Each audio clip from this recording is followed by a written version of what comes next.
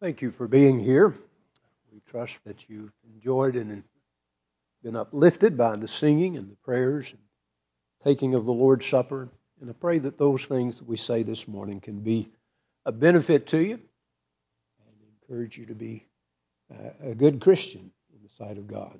If you have your Bibles, I invite you to be turning to the book of Matthew in the 6th chapter. A few minutes before we get there, but it'll be where we really center our text and our thoughts. As has already been said, this is Father's Day. I wonder, do you know where Father's Day came from? It began in Spokane, Washington. Sonora Smart Dobb thought of the idea while she was listening to a sermon on Mother's Day. She had been raised by her father, and she wanted to show him how special he was to her. And so her father was born in June, so she chose June 1910 to be Father's Day. In 1924, President Calvin Coolidge proclaimed that the third Sunday in June would be Father's Day. And hence we are in Father's Day. With that in mind, I want to talk with you, if I may, about the subject, Abba Father, the greatest Father in the world. And we're talking, of course, about God, our Heavenly Father. And I want to remind you that on 3 times in the Scriptures, God is called Abba Father. The first time is by our Lord and Savior Jesus Christ as He is coming closer to the cross. And He says on that occasion, Abba Father, all things are possible for you. Take this cup away from me. Nevertheless, not what I will, but what you will. Mark 14 and verse 26. The cross was coming close. Jesus was dreading it in some senses. And so He calls to God and says, Abba Father. The second time is by Paul. In fact, the second and third times both that it is used is by Paul. You'll look to the book of Romans in the 8th chapter in verse 15, or look on the screen.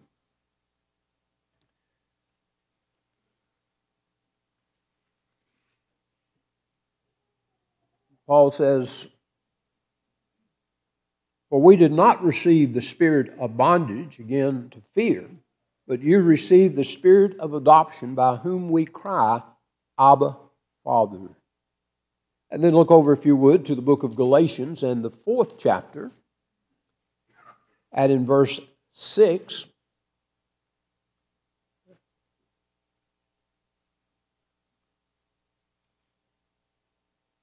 and Paul again writes and says, and because you are sons, God has sent forth the Spirit of His Son into your hearts, crying, Abba, Father. One thing that struck me is that here in the first passage is our Lord and Savior, Jesus Christ, calling God His Father. And then in the last 2, it's Paul telling you and I as Christians that we can call God Abba, Father. Abba Father is a passage or is a statement that suggests to us a personal and an affectionate relationship. And what I want you to see is that we have the right to call God Abba Father, just like Christ did. And that it's suggesting that we can have a very personal and very affectionate relationship with the Almighty God that dwells in heaven. God is the greatest Father. On at least 2 occasions, the Scriptures speak of God in comparison to a human father and shows that He is greater than what we have as human fathers. Look, if you would, first of all, to the book of Matthew in the 7th chapter and verse 11. Jesus says on that occasion, "If you then, being evil, know how to give good gifts to your children, how much more will your Father who is in heaven give good things to you who ask?" He's comparing himself, or comparing God, to our fathers. And he says, we as fathers, we give good gifts, know to do good gifts, but sometimes maybe our gifts aren't quite as good as we want them to be, or maybe sometimes we give a gift and it's a little bit selfish. But he says, but God, he knows even more and better how to give good gifts. And hence, we know with the Father, we have the very best that there is as a father. Then secondly, if you'll look over to the book of Hebrews and the 12th chapter, the writer in Hebrews 12 and verse 10 says, "For they indeed for a few days chasten us as it seems best to them." That's talking about our earthly fathers. They chasten us and they do what seems best to them. It says, "But he for our profits, that we may be partakers of his holiness." So you have fathers on the earth, they're trying to do good, but they don't always get everything right and so forth. But he says, here's the Father from heaven, and he always has our interest at heart, and he does what's very best for us at all times. And so if you compare God to our earthly father, no matter how good our earthly father is, we are better off with God. With that in mind, I want us to ask this question. What makes God a good father? Here we're told, we can call him Abba Father. Here we're told how good he is. He's even better than our earthly fathers. So what makes him so good? And I want to suggest to you that maybe we find the answer in Matthew the 6th chapter in what's called the Lord's Prayer. And I don't suggest that this is actually made for this reason, that he was saying, look what a good father I am. But I suggest to you that in that psalm, or in that prayer, he does tell us the things that makes God a good father. And so let me suggest to you that one of the things you see is that God is holy. That in that passage he tells us, hallowed be your name. And that's just a way of saying God is holy. God's name is holy. That's who he is. That's what his character is. He is holy. In the book of Psalms, in the 119th chapter, you'll remember that the writer says, holy and reverend is his name. And we use that passage oftentimes just to tell people, well, you shouldn't use his name in vain. But it's really more than that. It is again saying holy and reverend is his name. And his name stands for who he is. And he's saying, so he is holy and he's reverend. Look at another passage, if you would, in the book of 1 John, in the 1st chapter, in verse 5. And I think you see him on that occasion giving us more insight as what he means when he says God is holy and reverend. That's when he was telling us that God is light, and in him is no darkness at all. And so what is holy is something that is light, something that is no darkness in him at all.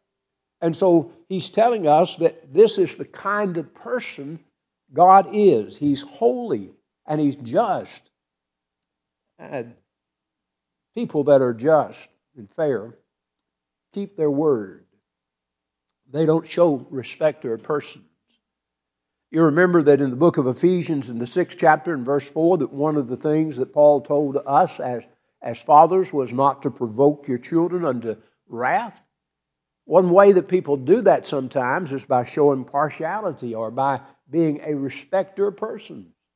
Look at the turmoil that was in Jacob of old's house because he favored certain wives and he favored certain sons and caused other sons to dislike Joseph and to rise up against him. But with God, there is no respect to a person. He is fair and just to everyone. And God is holiest of all. And that's one of the things that makes him the good father that he is. But secondly, let me suggest to you, he is a good father because he gives. Our prayer that we're talking about says He gives us our daily bread. As you thumb through the New Testament, you've got to be impressed with the fact that God gives us good gifts. In fact, you remember in the book of James in the first chapter, in verse 17, that James talks about every good and perfect gift comes from the Father above, in whom there's no variance. He's not going to change. He is the one who gives us good and perfect gifts. In the book of Acts, in the 17th chapter, when Paul was talking to people that really didn't know God, you remember they'd even put up an idol to the unknown God, just hoping that they could cover all their bases. And Paul starts out by saying, the God that you don't know, that's the God that I'm declaring to you, because they didn't know the true God. But in verse 25, he tells them, this God is not somebody that needs anything from us, seeing He giveth to all life and breath and all things. He's not a taker, He is a giver, he says. And that's one of the things that makes Him a good Father, is that He's giving us the very things that we need, and He's giving us those good gifts. Look also, if you would, to the book of Luke in the 11th chapter. And this is kind of like a passage we referenced in Matthew a while ago, kind of a parallel passage to it. But we get a little further into the giving part, and specifically, what He's saying. Get to Luke instead of Mark.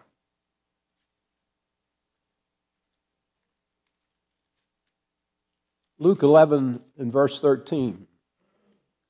And again, the situation is Jesus is declaring God unto them. And He says, if you then being evil know how to give good gifts to your children, how much more will your heavenly Father give the Holy Spirit to those who ask Him? So here again, God is the giver. And if we ask Him for the Spirit, He's going to give us that Spirit, He says, if we're complying with His law. Then let me suggest to you that you look at Ephesians 2 and verse 8, which most of us remember, where he talks about by faith, or through faith, by grace, you're saved. And what grace means is unmerited favor. And so here's God giving again, and what He's saying is He gives us salvation even when we really don't deserve it. It's out of His grace. It's something that we haven't earned, but that He is giving us on this occasion. And while you're in Ephesians 2 in verse 8, looking at that, look on back over to chapter 1 in verse 11, and listen to him when he says, in Him we have attained an inheritance, being predestined according to the purpose of Him who works all things according to the counsel of His will.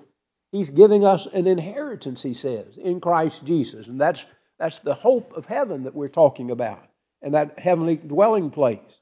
And we're joint heirs with Christ.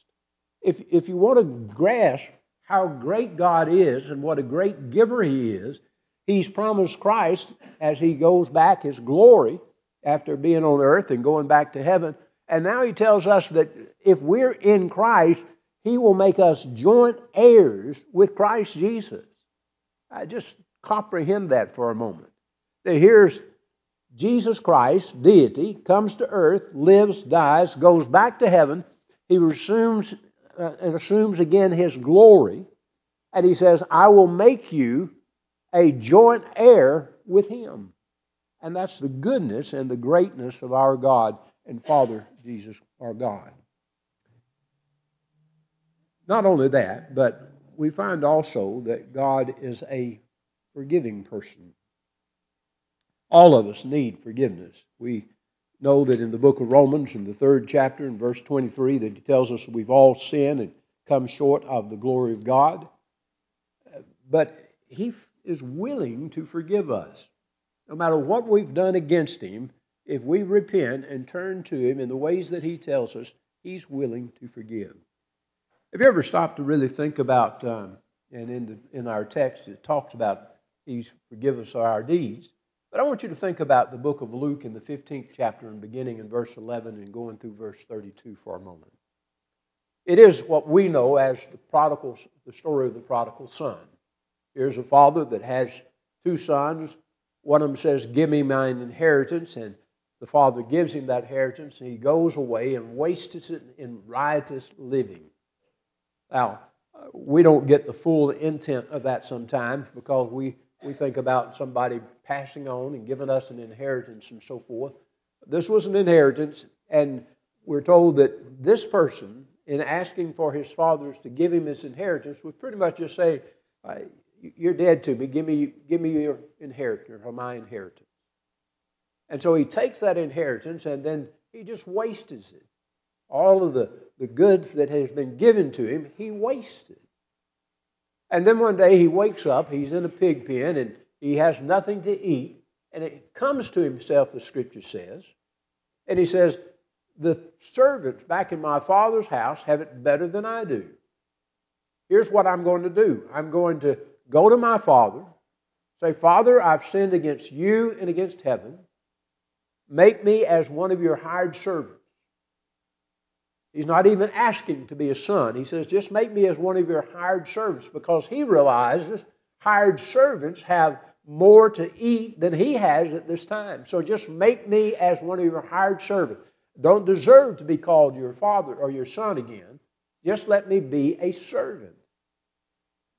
And so he's resolved to do that, and he takes off and he heads back home. And his father sees him, and he calls the servants and says, "My son has come back.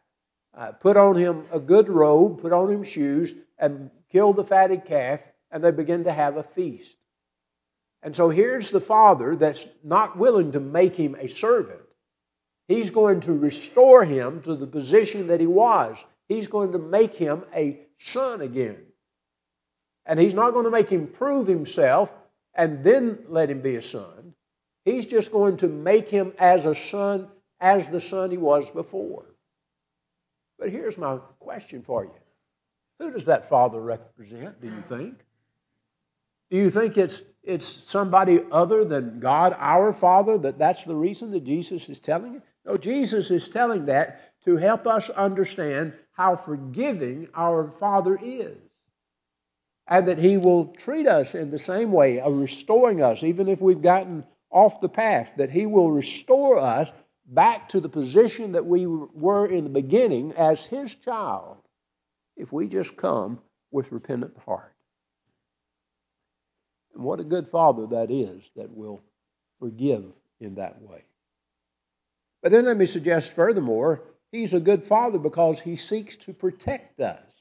Again, if you're reading from Matthew the 6th chapter and reading the prayer, He says He delivers us from evil, or the evil one. When you stop and think again, as we're taught and told in the Scriptures, you have to understand how protective God is of us. Look, if you would, to the book of John in the 10th chapter. This is Jesus when He's talking in terms of being the good shepherd and so forth. But He says, "My Father who has given them to me," God has given Him the sheep, "is greater than all, and no one is able to snatch them out of the Father's hand." The Father is so strong and so good, no one can snatch Him out of the hand. Now, you may surrender yourself to somebody else and leave, but Satan doesn't have the power to come out and snatch somebody from the hand of God if they don't want to be snatched from Him.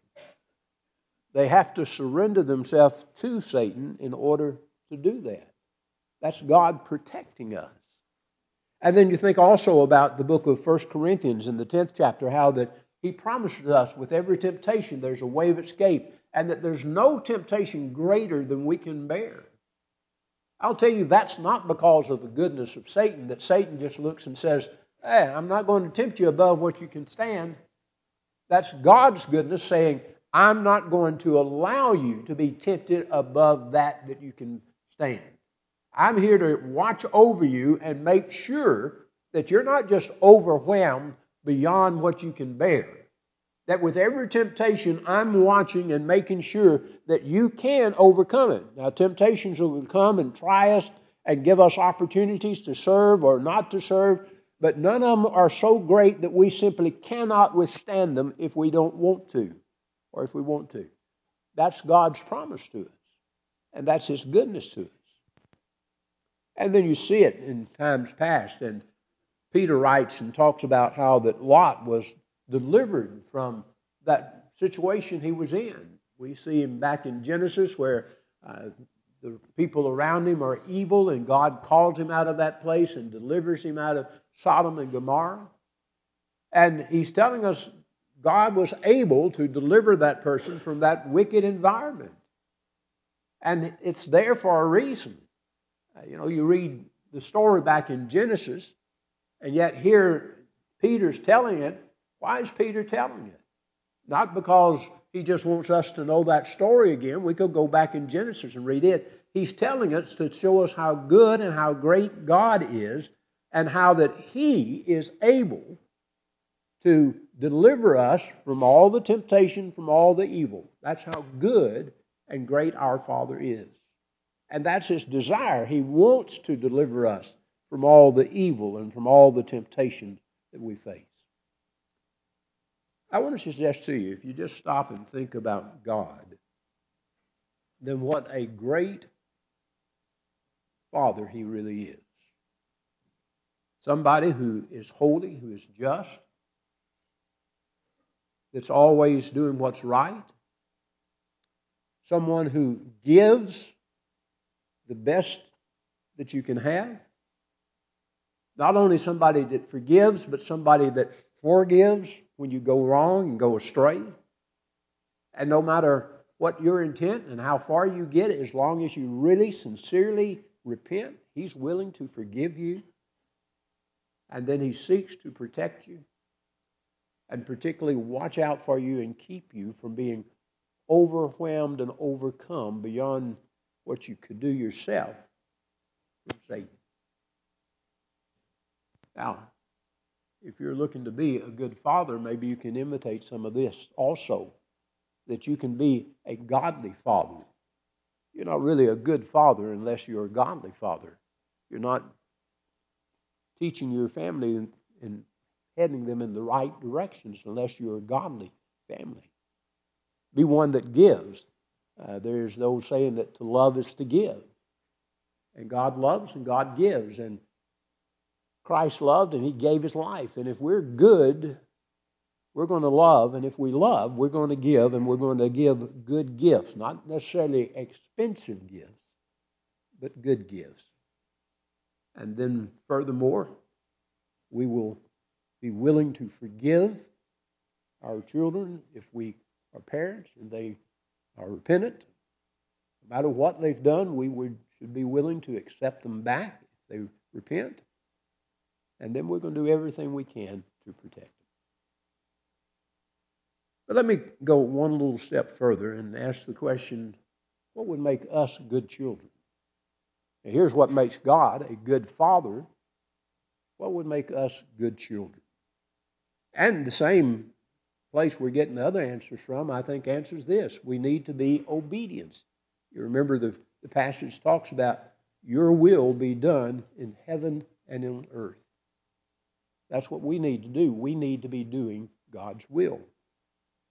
In the book of Romans, in the 8th chapter, in verse 14, you have a lot there talking about God, and one of the things he says in that place is that those that have the Spirit of God dwelling in them are His children.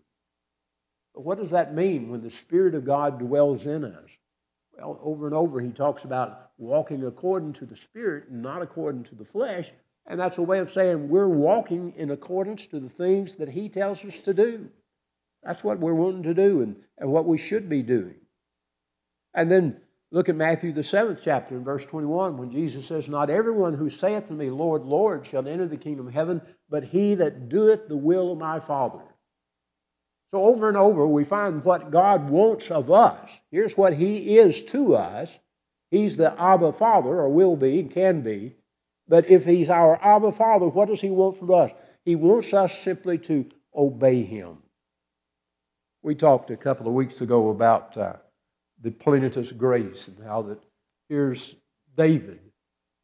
And we see David make numerous mistakes. But we see also his heart in Psalms 32 and Psalms 51, where he's out of a godly sorrow is repentant of the things that he'd done and cries out to God to forgive him. And God's willing to forgive him on all of those occasions. And it talks about him as being a man after God's own heart in the book of Acts in the 13th chapter. Why was David considered so as he is? Because he was a man after God's own heart. What do we need to do in order to be a good child of God? Well, we need to have a heart after God's own heart, which means we don't turn to the right or to the left. We're content in wanting to do what God wants us to do. Just think of the really precious family where there's unity and love. And every one of us can have that in God's family because He is a good Father, and we can be good children if we just simply make up our mind that we're going to have a heart after His heart and not turn to the right or to the left, but just simply try and do the things that God wants us to do. So here's my final question to you. Who's your father? I don't know if you've stopped to think about it, but in the Scriptures, there are two fathers talked about. There is God. And in 1 John 3 and verse 1, he says, "Behold, what manner of love the Father has bestowed on us, that we should be called children of God." Hey, just stop and think about that for a moment. Here's this great God, and He tells us we can be called His children. And so you can be God's son, God's child. And what a blessing it is to be able to say, that's my Father. But you can also look in the book of John in the 8th chapter in verse 44, and Jesus was talking to some, and He said, "You are of your father, the devil." That's who they acted like. That's who they had made their father. It wasn't that God wouldn't have had them, but they chose the devil to be their father. And I want to tell you, that's the only two choices that we have spiritually. We can have God, who is a great God and a good God, or we can have the devil, who cares nothing about us, who is headed toward hell, and his greatest delight is to carry as many of us as he can to hell with him, and to rob God of precious children. That's his intent. That's what he wants. And so the question is, which father do you want? Do you want to be able to say, Abba, Father, talking about God? Or if you're asked, who's your father, if you're actually being honest, you have to point and say, well, the devil's my father. Who do you want as your father? Do you want the good father or the bad father? That's the choice that we have, and that's the choice that all of us make. And if you've not made it yet to make God your father, then I hope you'll choose this day, this time, to come home to God and let Him be your father. If you're subject to the invitation in any way, we can assist you. We'd invite you to come as together we stand and sing. I am